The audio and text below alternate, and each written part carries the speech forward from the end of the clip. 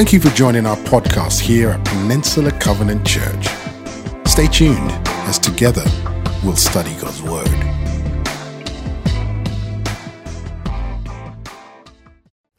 Well, hey, PCC, special shout out to our house churches gathering today and to everybody gathering today, whether you're in your home or with somebody. I'm glad you're with us. Quick announcement, want you to join us at the town hall meeting today that happens right after our second service. Let's pray together. Father, thank you for this time. Thank you for your word. The word is opened. We have worshiped you, and now we've come to become more like you. Would you guide us in that endeavor, please? We pray this in Christ's name. And all God's people said, amen. All right, I got a question for you. Have you ever lost a pair of sunglasses or glasses? We all have, right? I mean, we are seeding sunglasses out into the world. It's amazing we all don't have hundreds of them for all the sunglasses that have been lost. Have you ever done this? Hey, honey, where are my glasses? Hey kids, where are my sunglasses? To your roommates, hey, have you seen my sunglasses? And this is the worst. And then you feel them on the top of your head where they've been all the time. Why do we do that? Psychologists actually have a term for this. It's called selective attention. Selective attention is a dynamic in the human brain where we only see what we want to see, where we only see what we expect to see, where we become blind to the rest of our environment.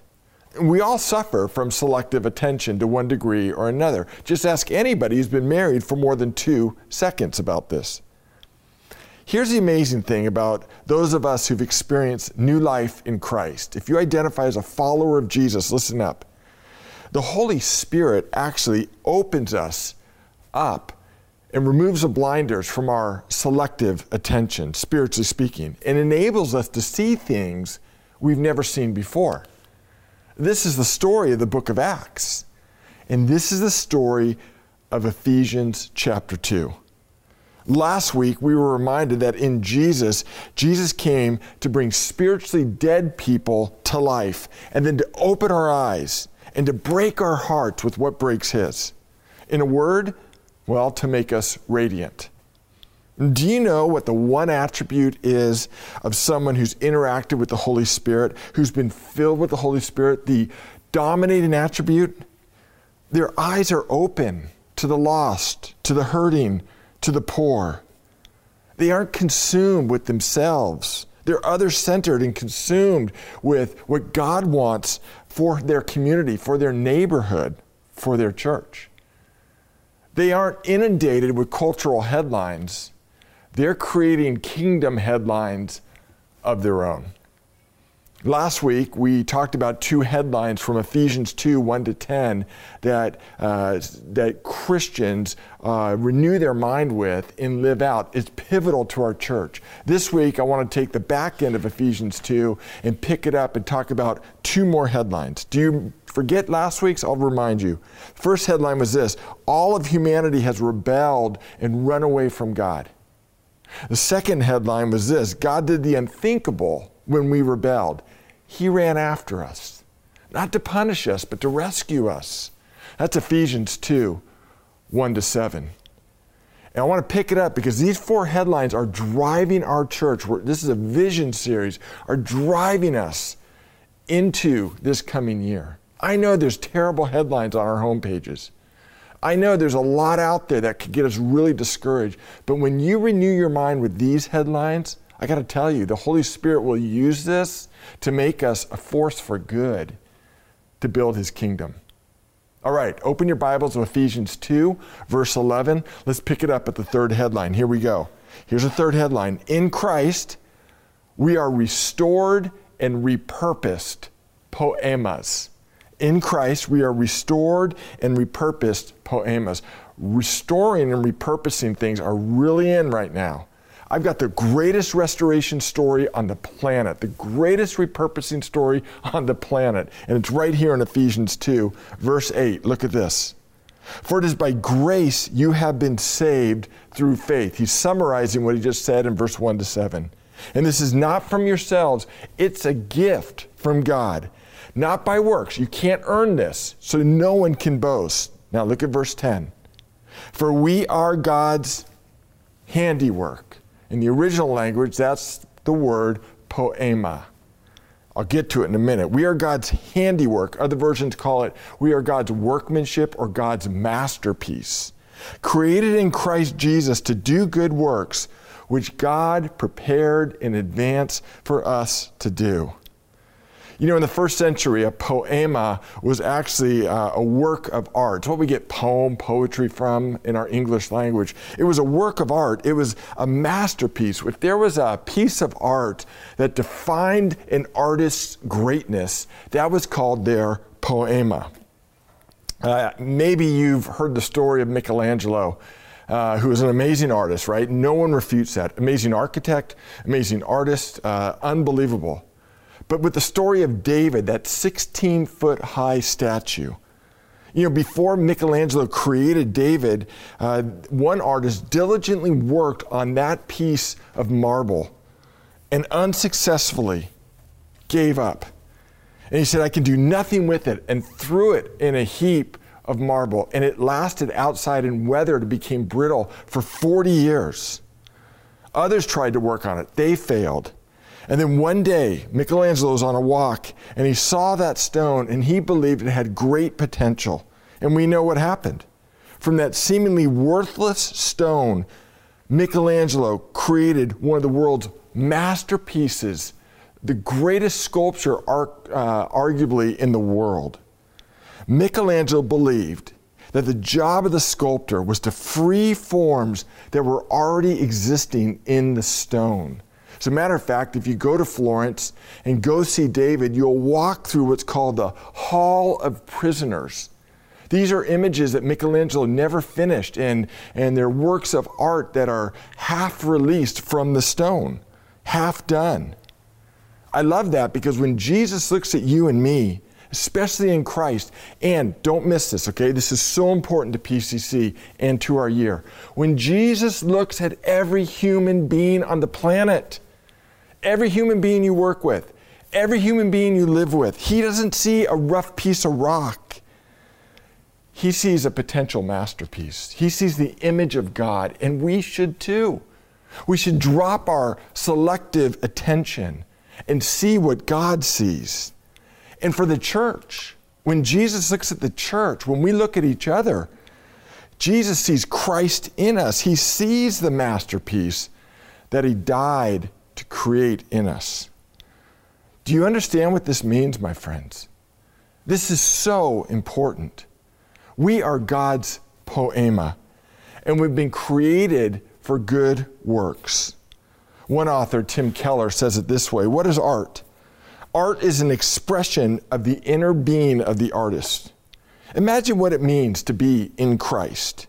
If this is true, he says, you're beautiful, you're valuable, and you're an expression of the very inner being of the divine artist, God himself. You see, when Jesus went to the cross, he didn't say, I'm going to die just so you know I love you. No. He said, I'm going to die for your splendor, so I can recreate you into something beautiful, something splendid, something magnificent. I'm the artist, Keller writes. You're the art. I'm the painter, speaking of God. You're the canvas. I'm the sculptor. You're the marble. You don't look like much more there in the quarry of your sin, but oh, God says, I can see it. Friends, Jesus is an artist.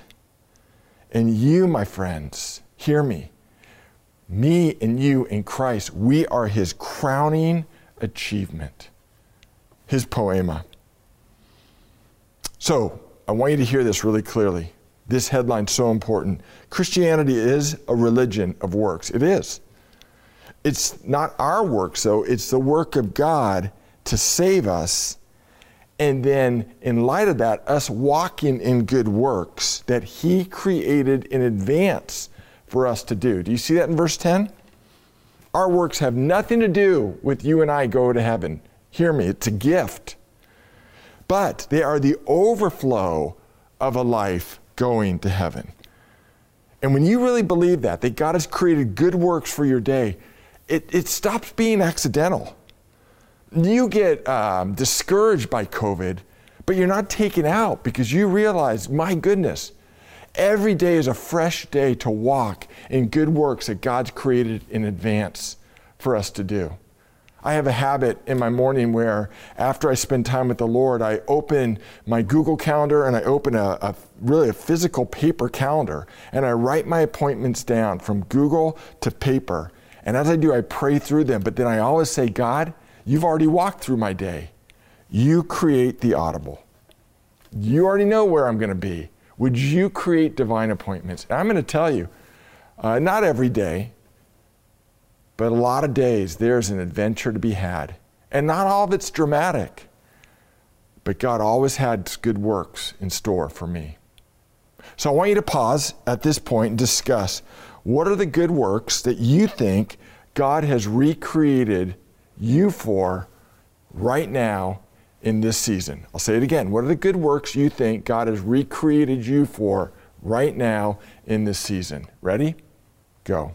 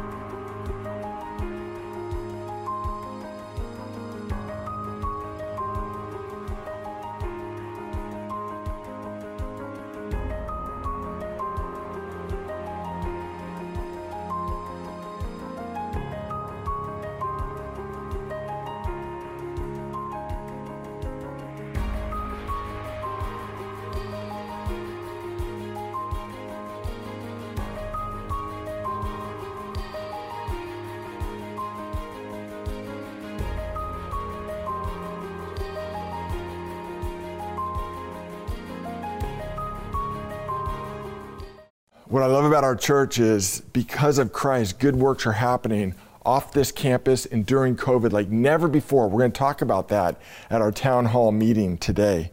PCC, you got to believe this is at the core of our mission. It should be the core of our lives if we're Christ followers, that we see everybody qualifies to be a poema, a divine masterpiece. And those good works actually creates goodwill so we can share the good news. I'm living that right now in my neighborhood, and it's incredible. But we don't exist as a church to be a masterpiece in a museum, expecting people like we did when we went to Florence 4 summers ago as a family to pay a ticket and walk into a place and just marvel at it. No. God didn't want his church to be a museum. He wants us to be out in the mess. And that's our final headline. And don't miss this, okay? Because this is fresh manna for me this year as I restudied Ephesians 2 and 1 to 10 gets all the press. It's almost the high point of the book of Ephesians, but it gets really good in verse 11 too. Here's our fourth headline. In Christ, we are restored, we are repurposed, you ready? To be radiant reconcilers. In Christ, we are restored and we are repurposed to be radiant reconcilers. Everybody say out loud, if you're at home alone, if you're in a house church, I want to hear you. Radiant reconcilers, go. Yeah, that's it. Look at verse 11, therefore. In other words, that one word says, Paul says, let me tell you why the first 10 verses are in Ephesians 2. It doesn't end in verse 10. Verse 11, therefore, remember that formerly you who are Gentiles, that word in the English language, in the Greek language is ethnos, ethne in the plural. It's where we get ethnicity from. Now he's going to talk about a religious and ethnic division. And the reason that we were recreated in Christ is to bring that division together as one. Look what it says. This is good. You who are Gentiles by birth and called uncircumcised by those who call themselves the circumcision, which is done in the body by human hands. Remember, at that time you were separate from Christ, and we all should have a collective gasp when we read that. Has it been too long? Do you remember what it was like to be separate from Christ? Some of you don't, because you grew up in a Christian home and you came to Christ at an early age, and I praise God for you. That is the testimony of some of my daughters. But for someone like me who came to Christ at 18, I still remember the pain of being lost, living undefined. Oh, I still remember that. We were separate from Christ. We are excluded from citizenship in Israel and foreigners to the covenant of promise. Look at this. This describes why all the pain is in our culture, sociologically speaking. Without hope, without God, and in the world. Verse 13, but now in Christ Jesus, you who are far away, you've been brought near by the blood of Christ. For he's our peace. He has made the two groups, look at this next word, one. That is the same word that God describes himself by. The Lord your God, the Lord is one. It's the same word God designed for marriage. The two shall become one. And now it appears that is the same word that should describe the church. That we who are far off come near and we become one. He's destroyed the barrier, the dividing wall of hostility. Dividing wall of hostility. Being brought near and once being far off. What's going on? Paul is alluding to what the Ephesians knew. He's alluding to the temple in Jerusalem that Herod built. It was all about divisions. At the core of the temple was the Holy of Holies, where the Jews believed the presence of God dwelt. And there was a huge curtain, a veil, that blocked off the Holy of Holies. One high priest could go into the Holy of Holies once a year. And then there was a section for the Levites. Those were the temple servants that served, the priests that served next to the Holy of Holies. And then there was a wall, and then there was a place that only the Jewish men could go to.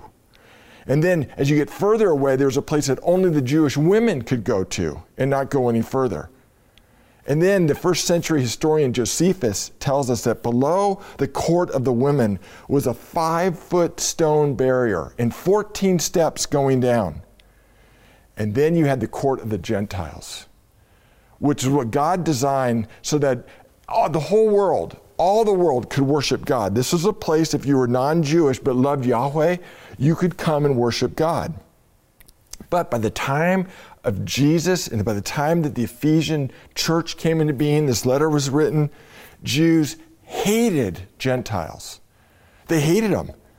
As a matter of fact, they've uncovered rabbinic sayings that says Gentiles were created by God to be fuel for the fire of hell. That God loved only Israel of all the nations of the world. This was a racial and religious division. And Paul says, in Christ, all that 5-foot wall, it's obliterated. And the court of the Gentiles, the furthest away from the Holy of Holies, in Christ, you are brought near so you can become one.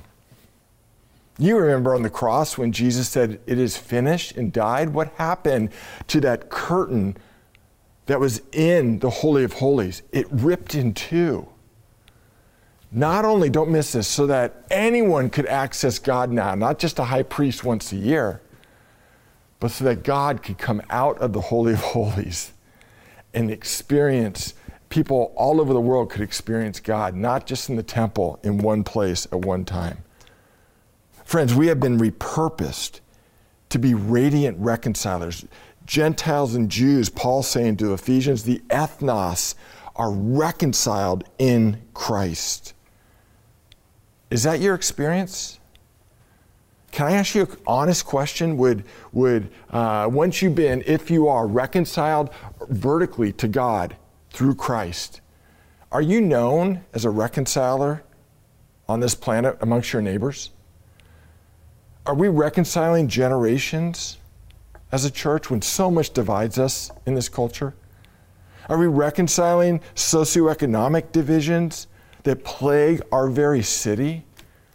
Are we reconciling racial, ethnic divisions that have caused tension and have for years and are causing great discouragement? Look, I know for the majority of us, our heart is beating right now. And if you didn't care what people think, you'd be standing on your seat going, yes, yes, I'm all in on this. But let the Holy Spirit bring conviction. We have been repurposed and restored to be radiant reconcilers. Verse 15, God's purpose was to create in himself, look at this, one new humanity. Friends, those three words mark my dream for this church. Not only my dream, but the dream of the PCC leadership.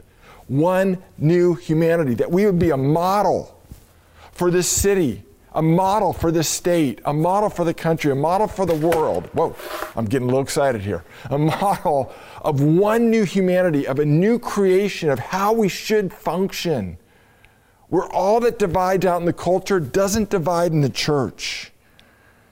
One new body, one new humanity out of the two, thus making peace, and in one body to reconcile both of them to God through the cross, by which he put to death their hostility. Think we have some hostility in our culture today? Absolutely. Let's pick up on this word that Paul uses, reconciliation. What is reconcile? This is at the core of the gospel. It means to bring together friends who've been estranged, to remove any hostility between two beings so you have unity and peace. Reconciliation is amazing, and it's what Jesus did on the cross so that you and I can have a relationship vertically with God where we know, well, Paul said in Romans 8, there's no condemnation for those of us, verse 1, who are in Christ Jesus. But Paul doesn't want it to end vertically. He wants there to be, for those of us who've been restored and renewed in Jesus, to be repurposed, to be radiant reconcilers where we live. That means for me, on the 100 block of Grand Street, I want to be a radiant reconciler. So that the way I live, people look at my life, and this is very aspirational, look at our home, look at our relationships and go, wow, there must be an amazing God because of the way they live their lives. I want to be this house on that street that reconciles parties who live on the street to each other, even though there's so much that divides. Listen, you got to hear this. The blood of Jesus, it doesn't just bring us near to God. The blood of Jesus doesn't even just bring us near to one another. Notice what he says. The blood of Christ creates a new humanity. A new humanity. That word new doesn't mean like a production line where a new car comes out that's just like all the other new cars. It means new, a different kind of quality, a different kind of entity, a brand new humanity should be on the planet, followers of Jesus. That's why Paul could say to the Galatian church in chapter 3, verse 26 and 28, so in Christ you are all children of God through faith, and there's neither Jew nor Gentile, neither slave nor free, there's neither male nor female, you are all one in Christ Jesus. So I want you to pause one more time, and I want you to ask this question. What walls is God telling you to tear down for his glory and for the good of your neighborhood? It could be at work. It could be in your very home.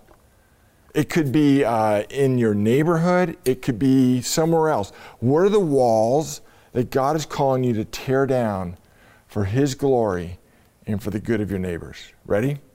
Go.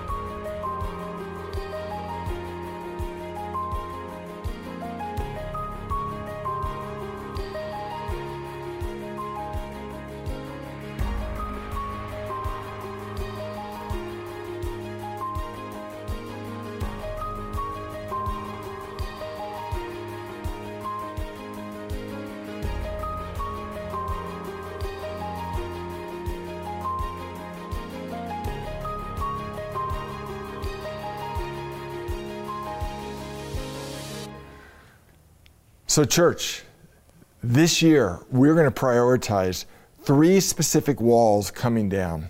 And this is so important. I want you to lean in. We're going to talk about this more at our town hall meeting, and next week in the message talk about it a lot more. Here's the first.